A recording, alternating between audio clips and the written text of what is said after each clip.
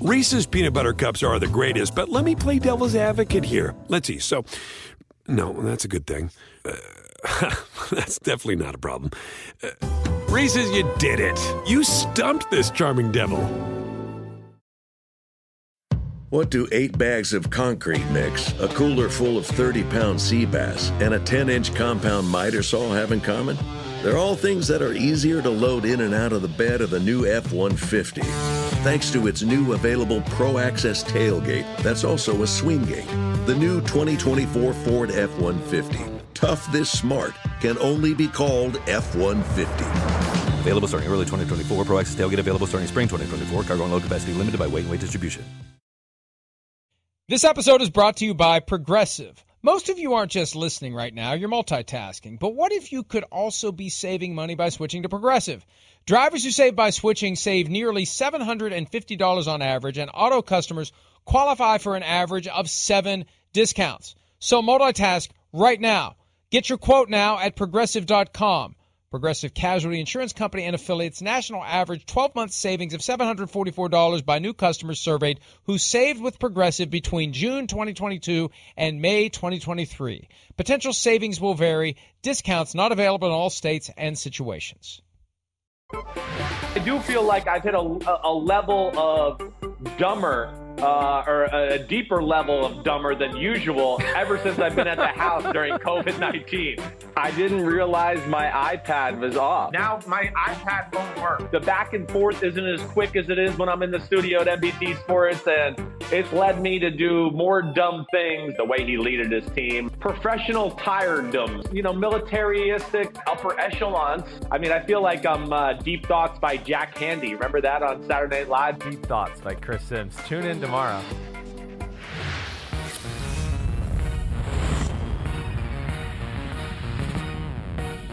It's been a long 4 months for many a reason. We had our 3-week hiatus, and here he is, back in studio. No more technical problems. No more cursing a blue streak Jack like you were doing during breaks, sometimes not during breaks when you were having breakdowns in your equipment at home. So it's good to see you back in studio. It's good to be back on the air with you. It was a long 24 days since the last time we signed off. And a lot has been happening in the National Football League over the last 3 weeks. Maybe we shouldn't have taken a hiatus because the NFL sure hasn't taken a hiatus. Good morning, Chris. How are you? I'm doing good, man. It's good to be back in my home here, the Studio 6 at NBC Sports Studios. It just feels better. I mean, I hear you clearer. I know I can butt in and get involved in the conversation because we don't have that delay anymore. And I know. I mean, my vacation was awesome. It really was. It was great. I got a lot of rest, a lot of downtime. And I know that wasn't the case for you, and I don't feel bad about it one bit. So, no days off for you, plenty of days off for me. I like that routine. It's amazing. I actually worked harder other than the show. I spent more time on the website. I was doing 12 to 15 stories a day. I was doing PFTPM in the afternoons to generate some video content to keep up with everything that was happening.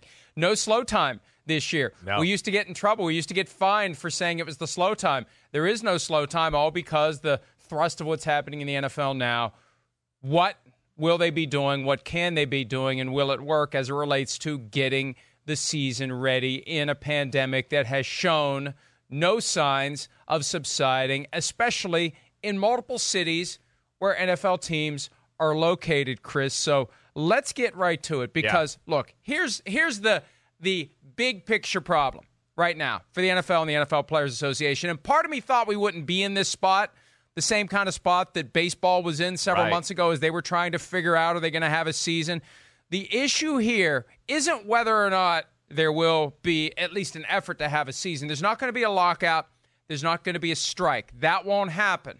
But there's a lot of acrimony as the league and the union try to work out two major issues. One, the safety procedures for COVID-19, and two, the financial ramifications for the money that is sure to be lost this year when fans aren't in the stands, plus the extra money that will be lost if games are canceled. Those are the two big things. And they got to figure out when to get them figured out.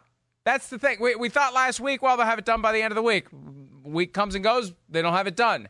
Now it spills over into this week. Rookies are due to report today for the Chiefs and the Texans, and we still don't know whether or not they're going to work these things out. And I think it's critical that they decide on something that allows them to feel comfortable and confident, because they have a bigger foe. They have a common enemy to focus on, and that's the virus. They need to get on the same page, and they need to go arm in arm, Chris, to fight the virus and get teams ready to play. And if they're fighting among themselves, they have no chance to beat the virus. No, they don't. I mean, first off, there's so many things I want to say there. I mean, you're right. I mean, what was it, mid-March?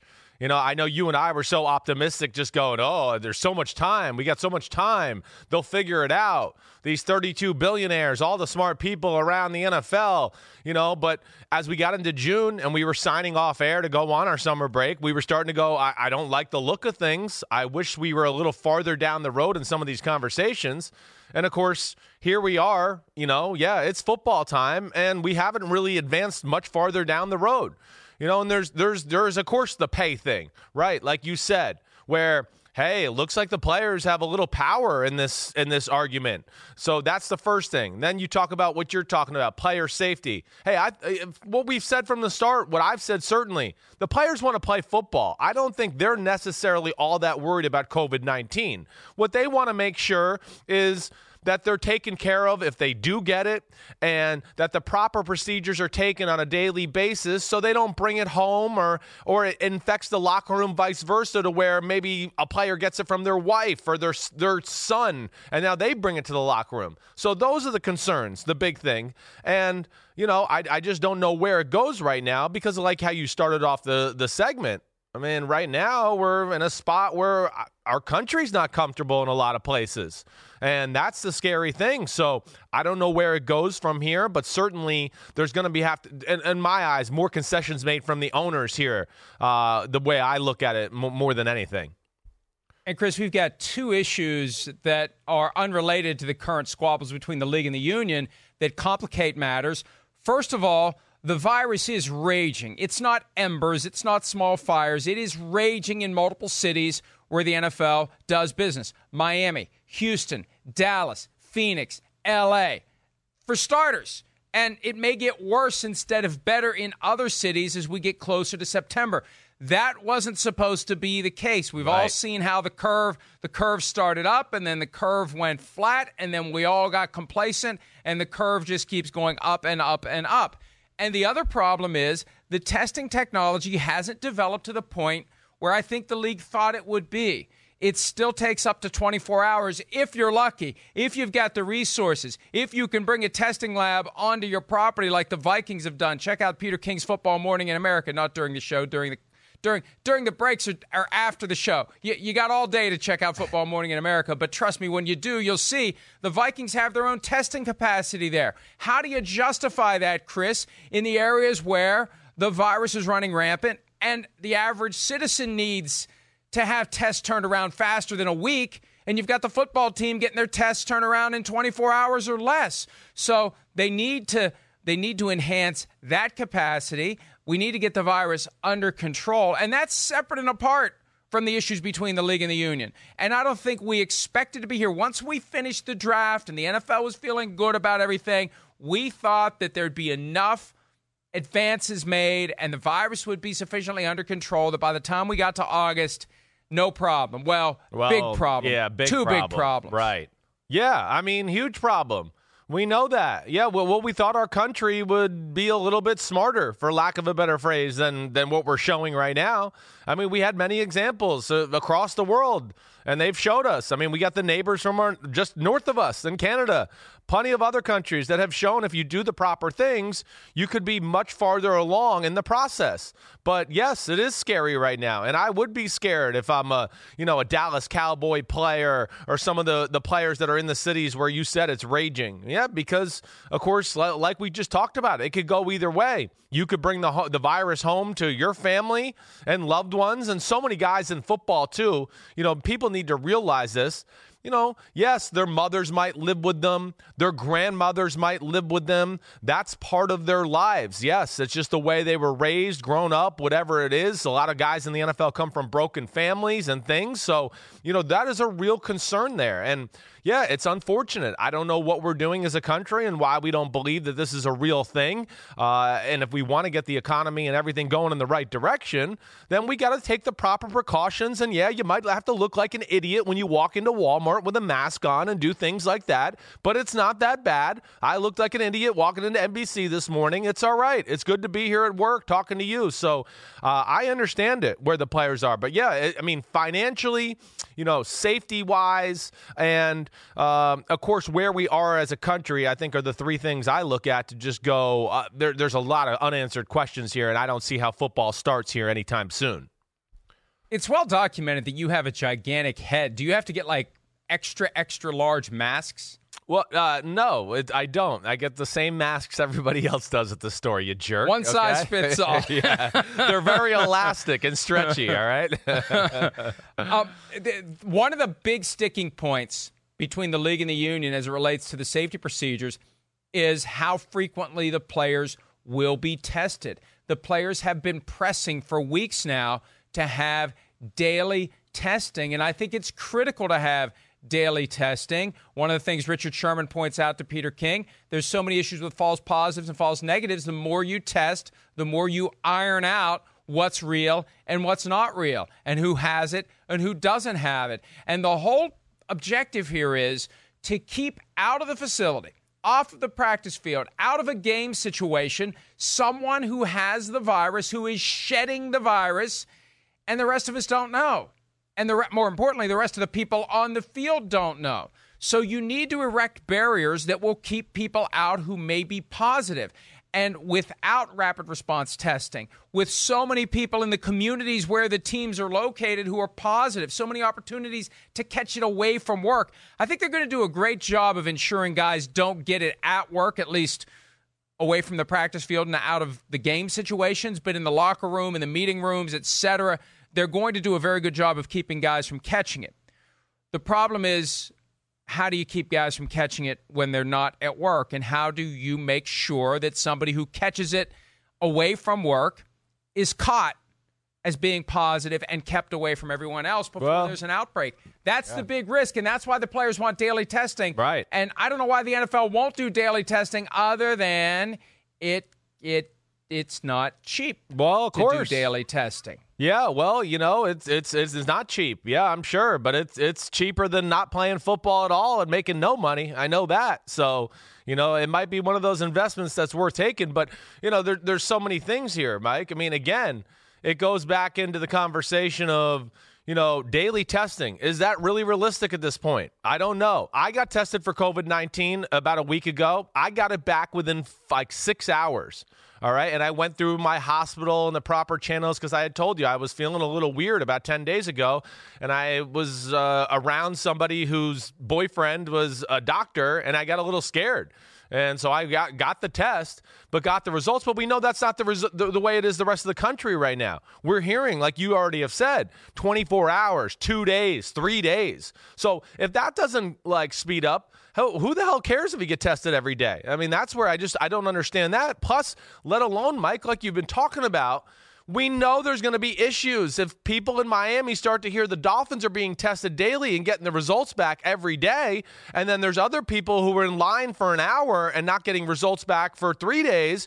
You know, a week for some of these labs. It's going to cause an uproar. It's going to cause an uproar. And then between that and the financial issue right now, that's why I just look at it right now and go, whoa, NFL, wee, horsey, let's pull back the reins, wee, because we're not starting in early September, okay? We need to take it slow for so many different angles here. Those are some of them, let alone I'm worried about player safety and getting the guys in shape so they can play football and hit each other and fly around. So I just think there's a lot of unanswered questions right now, and this is where we were in June, unfortunately. Let's make sure everyone understands the posture of the league and the union going into this week where rookies are going to be due to report starting today with the Chiefs and the Texans, the two teams who are due to meet September 10, Thursday night, to kick off the regular season if that happens. This isn't a situation like a normal CBA discussion. Now, it feels like a CBA discussion for one season, and that's really what they're doing. It's a mini CBA. Instead of 11 years, it's covering 1 year, the 2020 pandemic CBA. But if they reach an impasse, there won't be a lockout. The league won't and can't lock the players out, and the players won't strike, because one of the things that happens if the players strike, the entire CBA goes away, which is something the owners would very much like to do. Remember that conversation back in March when the players were still able to vote after the pandemic started? And we were saying, you better take this thing because you're not getting this same deal now that the pandemic is here. What would happen if they can't reach an agreement on the safety procedures? The NFL would implement safety rules, and then it would be up to the union to fight it within the confines of the CBA.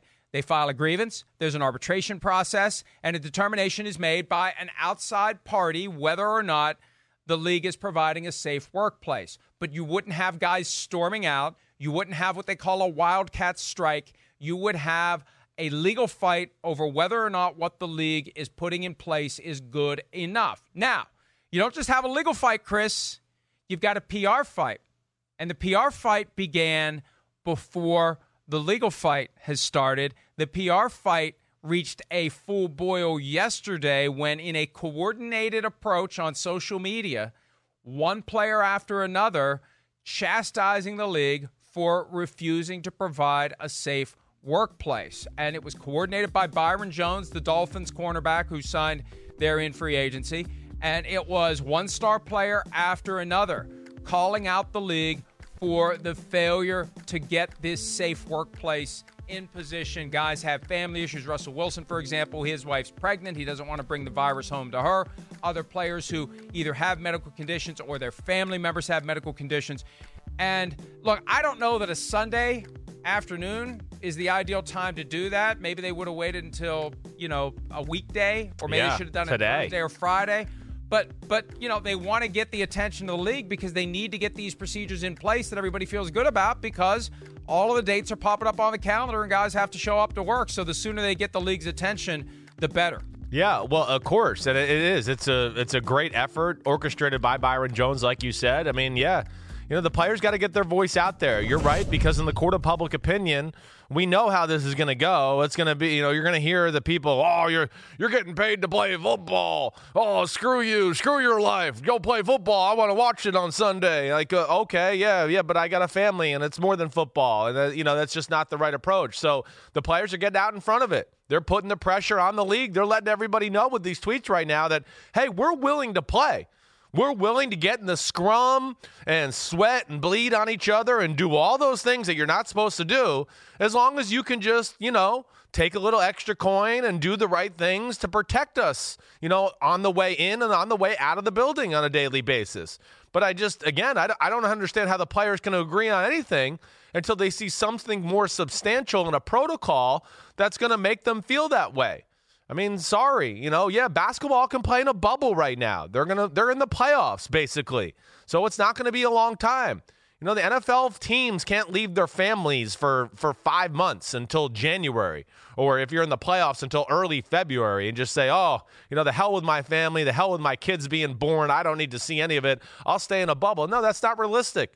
And it's not fair. So, yeah, something more needs to be done there on that aspect. And that's where I just go, I think we need to still buy time here because of where we are as a country. I don't think players are going to be in shape worth a damn, Mike, when they get there. I think coaches are going to get them in. They go, all right, whoa. I mean, this guy hasn't done anything. Yeah, he did some curls for the girls in the weight room, and his pecs look good, but he's not ready to play football. And I think there's going to need a certain time there to let guys get ready and get their feet underneath them for the safety in that aspect as well for the players. And that's a separate issue. Yes, it is. From whether or not the virus will be properly accounted for in the procedures the NFL puts in place. But you're right. There is a concern that if players get rushed, the injury rate is going to be even higher than it was in 2011 when 25% more injuries happened without the benefit of an offseason program. One of the things when we had J.J. Watt on PFTPM during the hiatus, he said back then, he was a rookie at the time, guys could still work out. They could go to the gym. They could work out in groups. They could work out together. Yes. This time around, it's harder for some guys. You know, they live in an apartment complex. The gym there is shut down. They can't go to the local gym. They really don't have much they can do to get into the kind of shape they need to be in when they show up. So they want to have a gradual period where everyone gets into the shape they need to be in before they start doing the kinds of things they ordinarily do. Now, one of the reasons why the NFL has been disinclined to give in on the various things the players want is the NFL knows deep down, Chris, something you've been saying for months, that when push comes to shove, the players are going to play.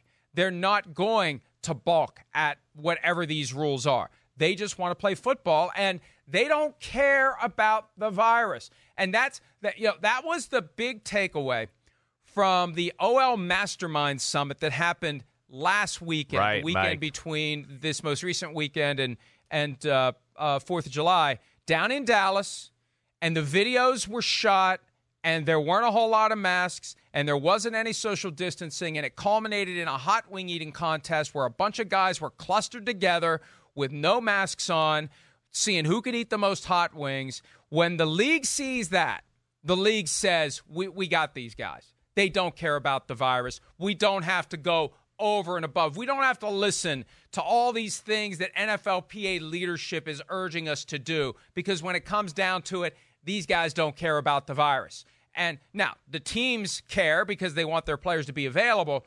But if you have a disagreement, if the NFL's at this level and the NFLPA wants to be at this level, the NFL doesn't need to move from the lower level because the fear isn't real. Right. It's not as widespread as the NFLPA would have them believe. Look at the Tom Brady workout. Yes, exactly. When the union said, stop it, he kept doing it. And you know what? One of the guys who wasn't in on yesterday's coordinated effort to get the league's attention was Tom Brady. I would say that maybe they decided to leave him out because his behavior cuts against this push for the safest possible environment. Yeah, right. I mean, he's not exactly the poster child you want for the guy to say, hey, we want things done safely, when we know he hasn't been exactly safe himself. And then the owners can point at it and be like, well, what are you talking about? That guy's a hypocrite. So I would think that he was left out of that deliberately, or maybe he's just on vacation. Either way, but I would think there's something there to that. No, he was on Twitter this weekend. He was here. Okay. He posted. Yeah, he posted something. He's around. All right. Yep. So then what do you mean if you're on vacation? Everybody's got their phone. I know, they go. but sometimes people just go off radar, it? And he might be in Brazil or Costa Rica or something like that. So I just didn't know. There. Yeah, I know they do. But and again, Mike, yes, you're exactly right. That O-line summit it proved the point that I'd been trying to say all spring. But I think still the big thing is it's not about that. It's not that. That's really going to come down to it more than not. I mean, again, I think it's the players are going to be more worried about family issues like that, everything to go along with that. And then, hey, the NFL, it's all fine and dandy, right? Hey, cool. Yeah, a bunch of O-linemen, they want to play. A bunch of guys that maybe, a lot of us don't know who are sitting on the couch watching on Sunday. I don't know who that special teams guy is, blah, blah, blah. But, hey, when Russell Wilson and maybe some Aaron Donalds and some Patrick Mahomes of the world start telling you they're not playing football until things are different, I bet you the NFL owners and everybody perks up a little bit. And I think it's going to have to continue to be a little bit what we saw yesterday, the onslaught from the big names, from the big players in the league, the stars. Yes, Drew Brees. I know he got involved with it yesterday. Everybody. It's going to have to be those type of players. They have the voices. They're going to have to make sure they get their message out in the mainstream media and to the public so they can keep the pressure on the owners. Hey, again, the owners are rich as hell. Their teams are appreciating. The players have a short career, and they're taking all the risk here. All of it. The owners are going to be sitting at home or in their box with nobody around them. The players are taking all the risk. So sorry, they get a bigger piece of the pie this year. We didn't think this was going to happen. It's unforeseen. Sorry, NFL owners, you don't have a force majeure clause in your contract. What the hell were you thinking? And the players have the power here, and I think it's going to be on the owners here to buckle at some point and make sure things are right.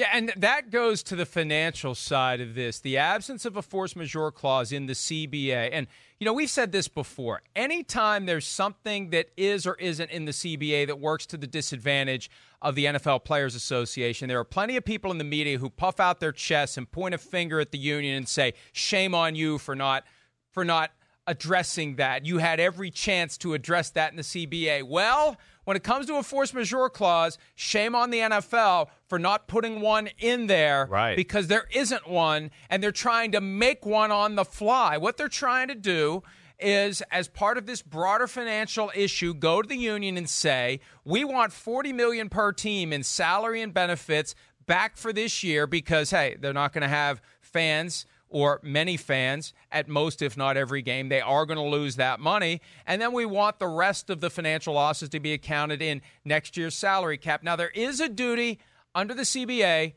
if there is a significant reduction in revenue due to an issue like this, to have good faith negotiations about what the cap will be next year, but it has no effect on what the players are due to make this year. And if you're a guy who's in the last year of his career, like a Drew Brees most likely is, do you want to give up any of your $25 million? Right. But when you know that if the reckoning comes next year and you're retired, it's not your issue? Or just if for any guy in the NFL, you don't know what tomorrow's going to bring.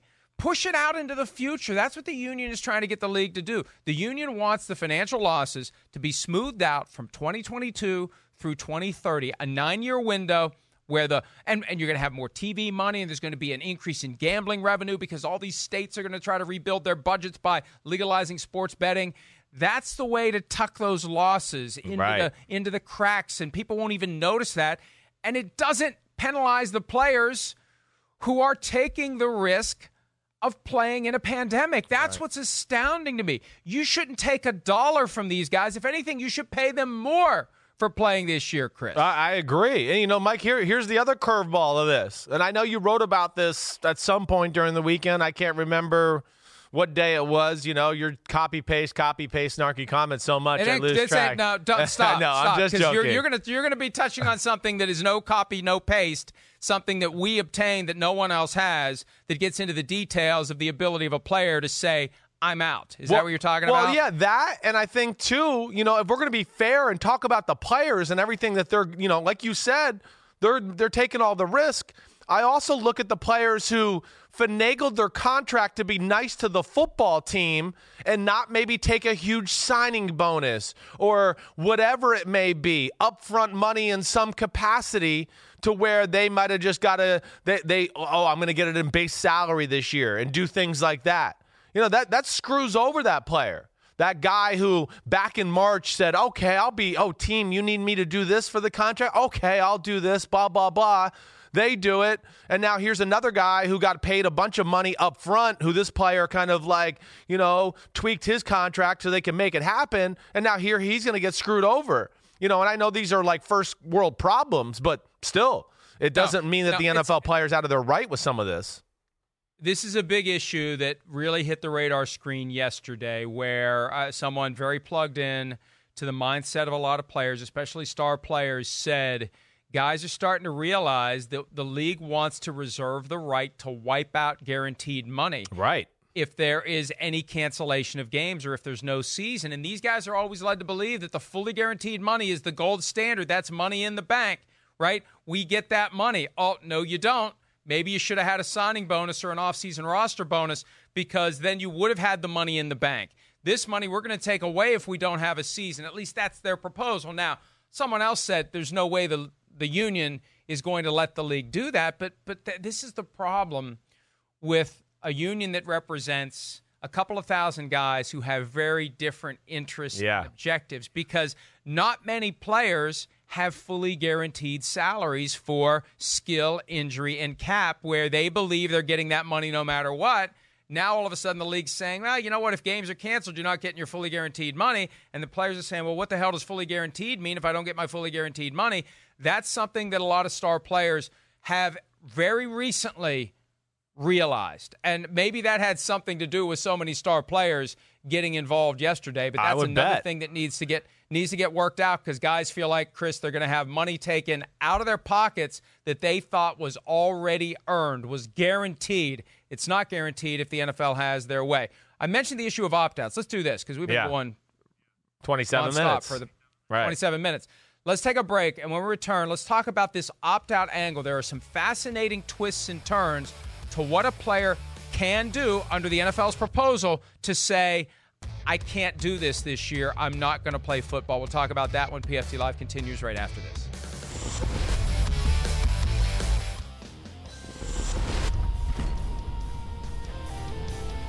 Pro Football Talk Live Monday edition. Feels good to say that again after 3 weeks off, and it will feel even better to talk about football once we know that the NFL and the NFL Players Association have an agreement that will allow for the players to feel good about showing up at work and feel good about the financial side of things. But there is one reality. We've seen it play out in other sports where players choose, as a matter of their own personal health, their concern about family members, or just their level of comfort trying to play football or any other sport in a pandemic, they choose to not play.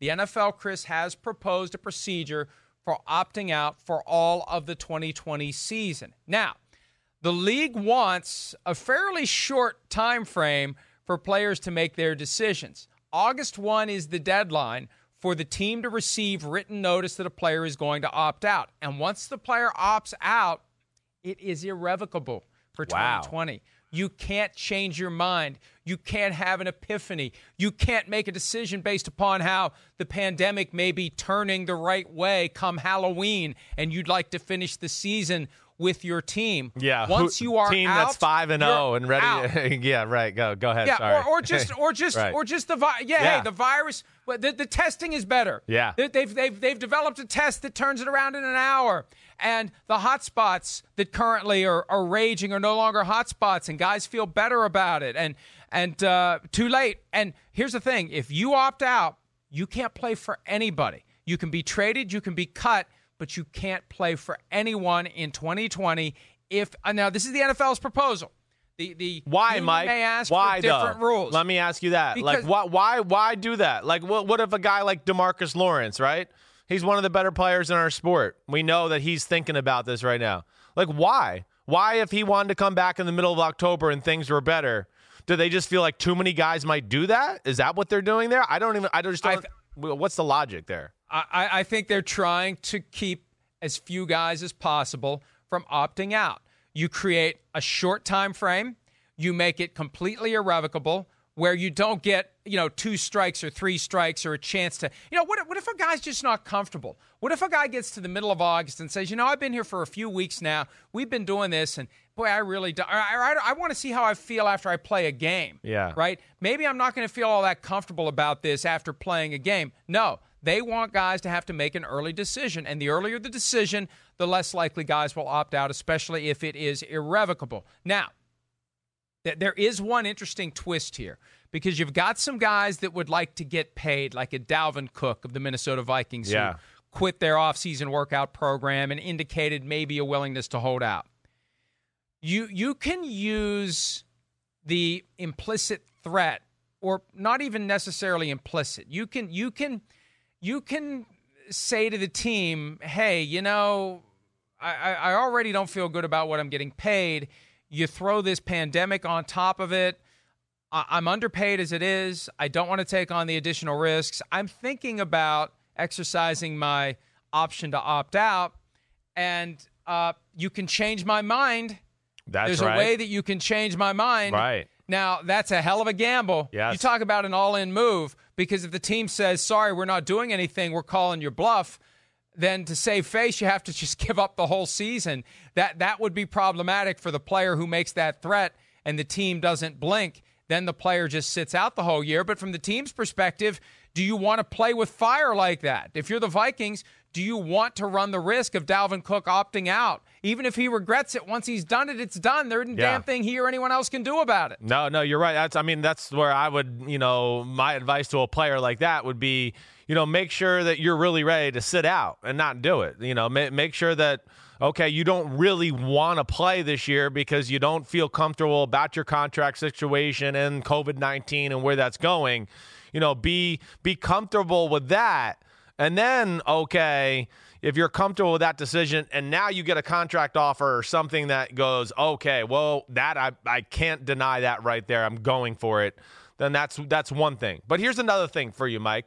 I guess two things that just have kind of popped up to me that I'm curious about. First off, I understand the August 1st, thought process of the deadline. They want to know what the teams are going to look like, right? Teams also want to know, if our second receiver, if you're the Houston Texans and all of a sudden, some player there, let's say Brandon Cooks isn't comfortable, they got to figure out a way to fill that void. So they don't want to be caught, I think, just totally by surprise here, in the middle of August or something like that. But I don't know how the NFL can give a hard deadline of August 1st right now when nothing's agreed on, right? I mean, that can't be real. You can't be. But that's part of the agreement. That's the proposal. It will be part of it, right? Okay. They're proposing an opt-out right up until August 1. So they reach an agreement.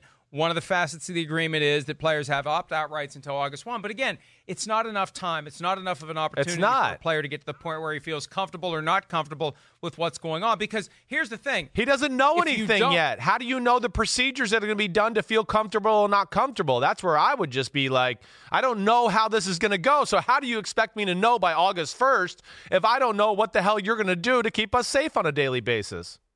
And here's the problem. And let me just give you a basic example as it relates to a signing bonus. You get a $10 million signing bonus on a 5-year contract. So it's $2 million per year that you earn back in signing bonus money. You're in the second year of the contract.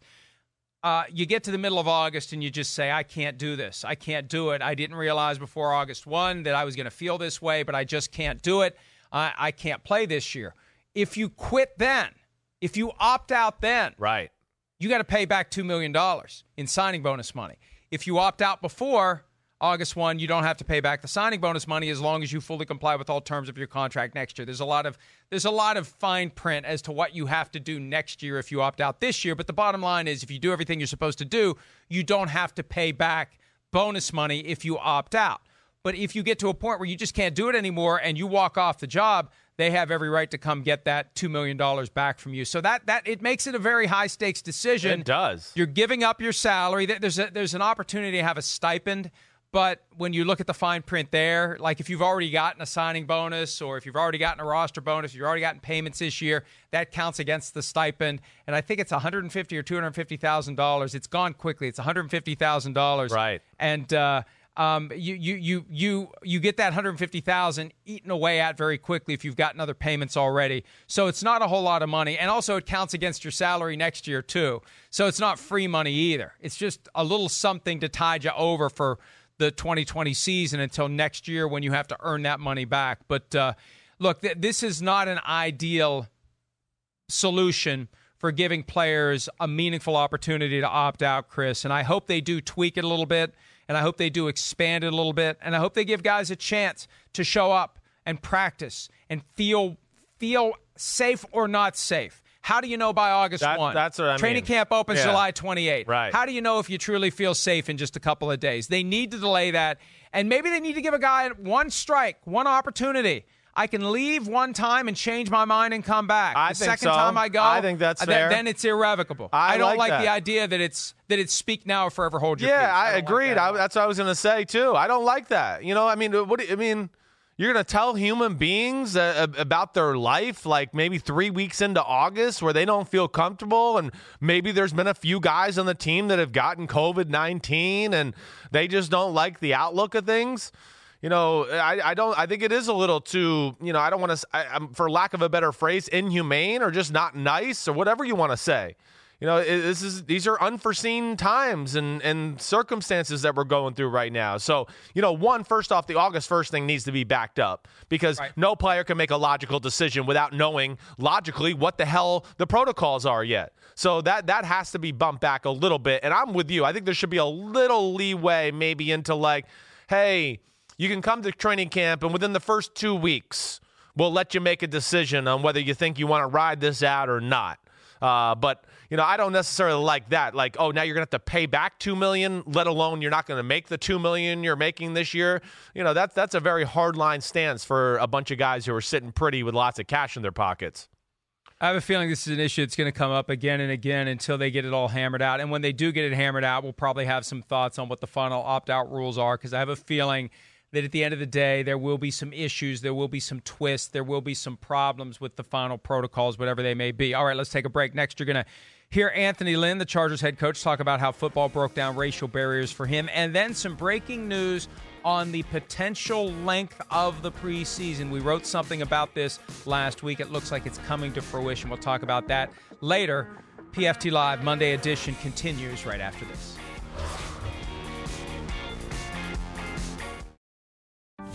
If we sit here 1 year from now, what do you want society to be looking like? I mean, to be honest, I love for it to look like a football team. We've had these conversations with coaches and players and even guys from other teams about how do we accomplish this. I mean, you get a group of guys sometimes that grow up and they're taught to hate each other, but they come together under certain circumstances and they grind every day and they get to know one another and they trust one another. They become like brothers. And I can't think of a better example. The guys coming from different backgrounds, economic-wise, different races, and different beliefs and religions. But when it's all said and done, so many times I've seen racism change on a football team. My best friend that I've been with since third grade, it was white country boy, Rocky Jones, Powder Point, Texas, He just, the example that I guess him and I was setting for the rest of our teammates, we didn't realize it at the time, but we couldn't have been two opposite guys, but it was sports and it was teamwork that brought us together. And those intangibles, those dynamics, it's something really special about that. And I often wish that America could be like a sports team.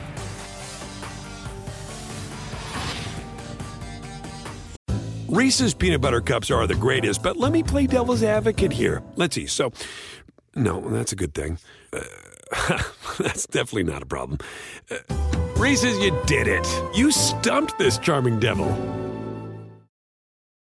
At Bet365, we don't do ordinary. We believe that every sport should be epic. Every basket, every game, every point, every play. From the moments that are legendary to the ones that fly under the radar.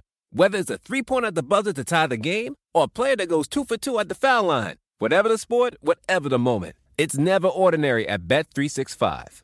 21 plus only. Must be present in Virginia. If you or someone you know has a gambling problem and wants help, call 1-800-GAMBLER. Terms and conditions apply.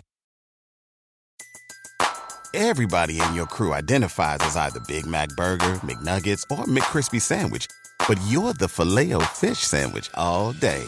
That crispy fish, that savory tartar sauce, that melty cheese, that pillowy bun.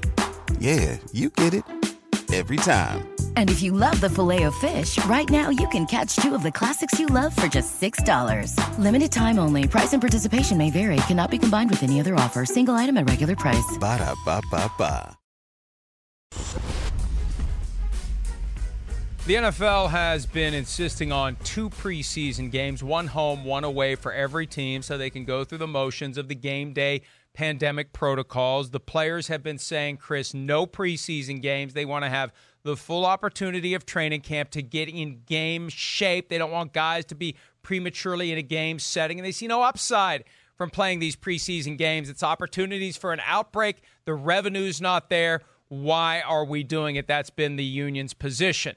I was told last week that very likely the end result will be 1 preseason game featuring teams that are in some geographic proximity. Giants, Jets in the same stadium, Chargers, Rams, for example. When you start looking around the league, though, you're still going to have a team that's going to have to get on an airplane and go somewhere. But the idea is to minimize the travel and to have that 1 game. According to NFL media, that's officially been proposed to the union. 1 game in the preseason. The NFL has moved off of 2. The NFL moved from 4 to 2 beyond any negotiations. And now as these negotiations continue, the NFL has moved from 2 to 1. The union still wants none, Chris. So I don't know where this ends up. And I don't know how I feel about even 1 preseason game. I understand the importance of of making sure that everything is going to work right in a setting where the game doesn't count, and having everyone feel what it's going to be like on game day with these new procedures. But, I understand where the players are coming from, too. You want to make sure that you are keeping your players ready, getting them ready, keeping them healthy, and keeping them out of an unnecessary opportunity to potentially be exposed to the virus. Yeah, I mean, look, I get it. I get the NFL wanting to have the preseason game just to go through the procedure a little bit and do that. But to me, the risk ain't worth the biscuit here. To me, I just, again, I know that's probably how they want to do, see how they can map it out, make it better, whatever it may be. Okay, cool. Listen, it's not going to be that much different than when the teams check into their facilities on a daily basis for training camp or whatever it may be, except you're going to have two of those, medical teams in a stadium. So, but to me, the big thing is, why risk it? Why? Don't do it. It's just not worth it at this point. To me, as a player and even as a fan, I'm not even trying to say it. I'd love to sit there and watch preseason football, but I don't want preseason football if it's going to sacrifice me seeing regular season football. And in just this year, with what we got, again, this is where if I'm like ahead of the NFLPA right now or one of the player reps, I'm pushing back for the season to be pushed back a little bit. I really am. Because I think you're going to need more time to get players ready to play football this year than ever before. And that preseason game's not going to make everybody ready. It's not going to be like the magic pill and like everyone's going to get done and go, oh, we're ready to go. No, it's really going to make not a big difference that way. So to me, the more important thing would be, let's get back into the training facilities. Let's take 2 weeks of just training, lifting weights, conditioning, running every day. Then another 2 or 3 weeks of OTAs, basically. Helmets, practice, running around, no contact. Then you get into the contact aspect. And now you go, okay, we're going to put shoulder pads and start doing some full pad periods and things like that, which need to get hashed out too, because that's an area where the veteran players right now don't want to do 11 on 11.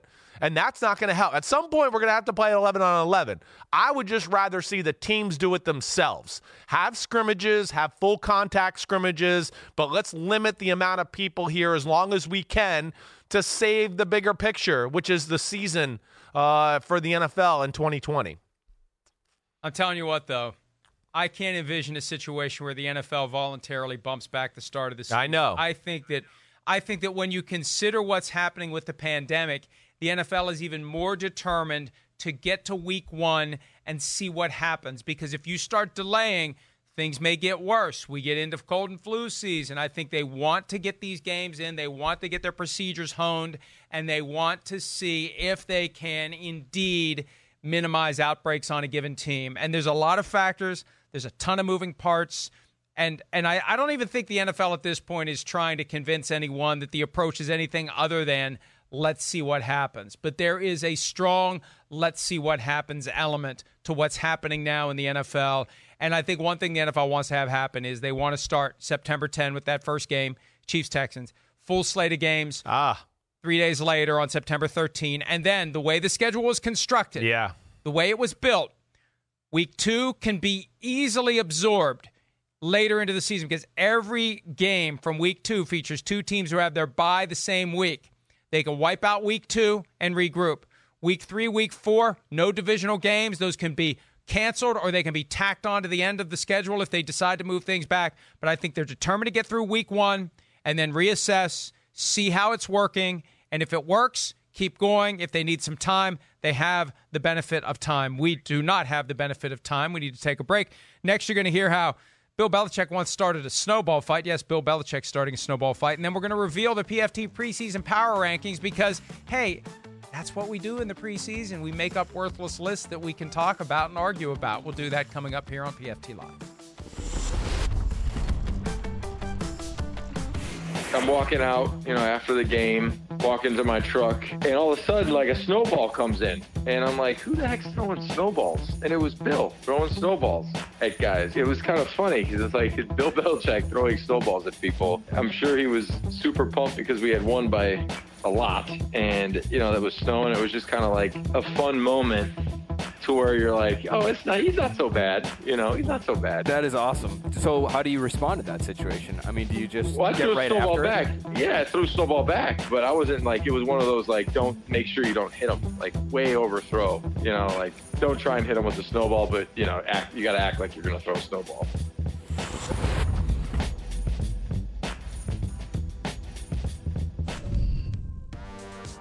We're going to be doing team-by-team previews for the 2020 season under the assumption and hope that there will be one. We need a framework for it.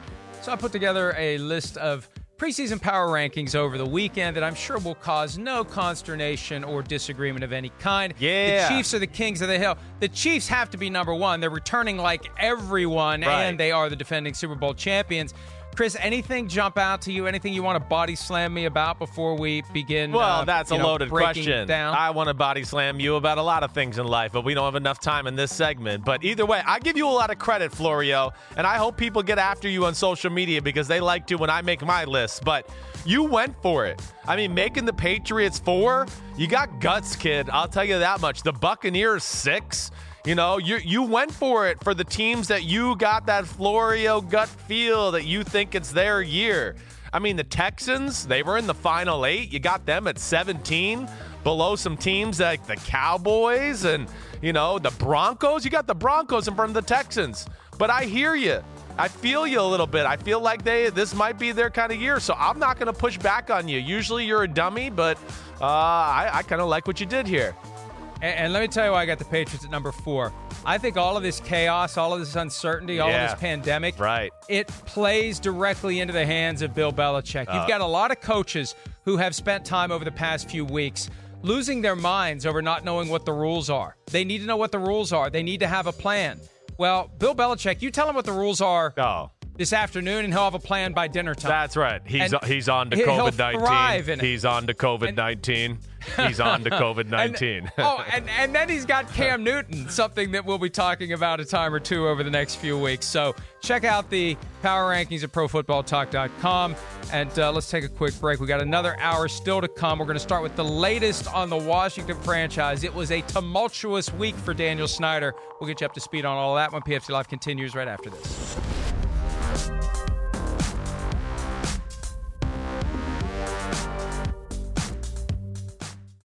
Reese's Peanut Butter Cups are the greatest, but let me play devil's advocate here. Let's see. So, no, that's a good thing. That's definitely not a problem. Reese's, you did it. You stumped this charming devil. At Bet365, we don't do ordinary. We believe that every sport should be epic. Every goal, every game, every point, every play. From the moments that are legendary to the ones that fly under the radar. Whether it's a game-winning goal in the final seconds of overtime or a shot on the goal in the first period. Whatever the sport, whatever the moment. It's never ordinary at Bet365. 21 plus only. Must be present in Virginia. If you or someone you know has a gambling problem and wants help, call 1-800-GAMBLER. Terms and conditions apply.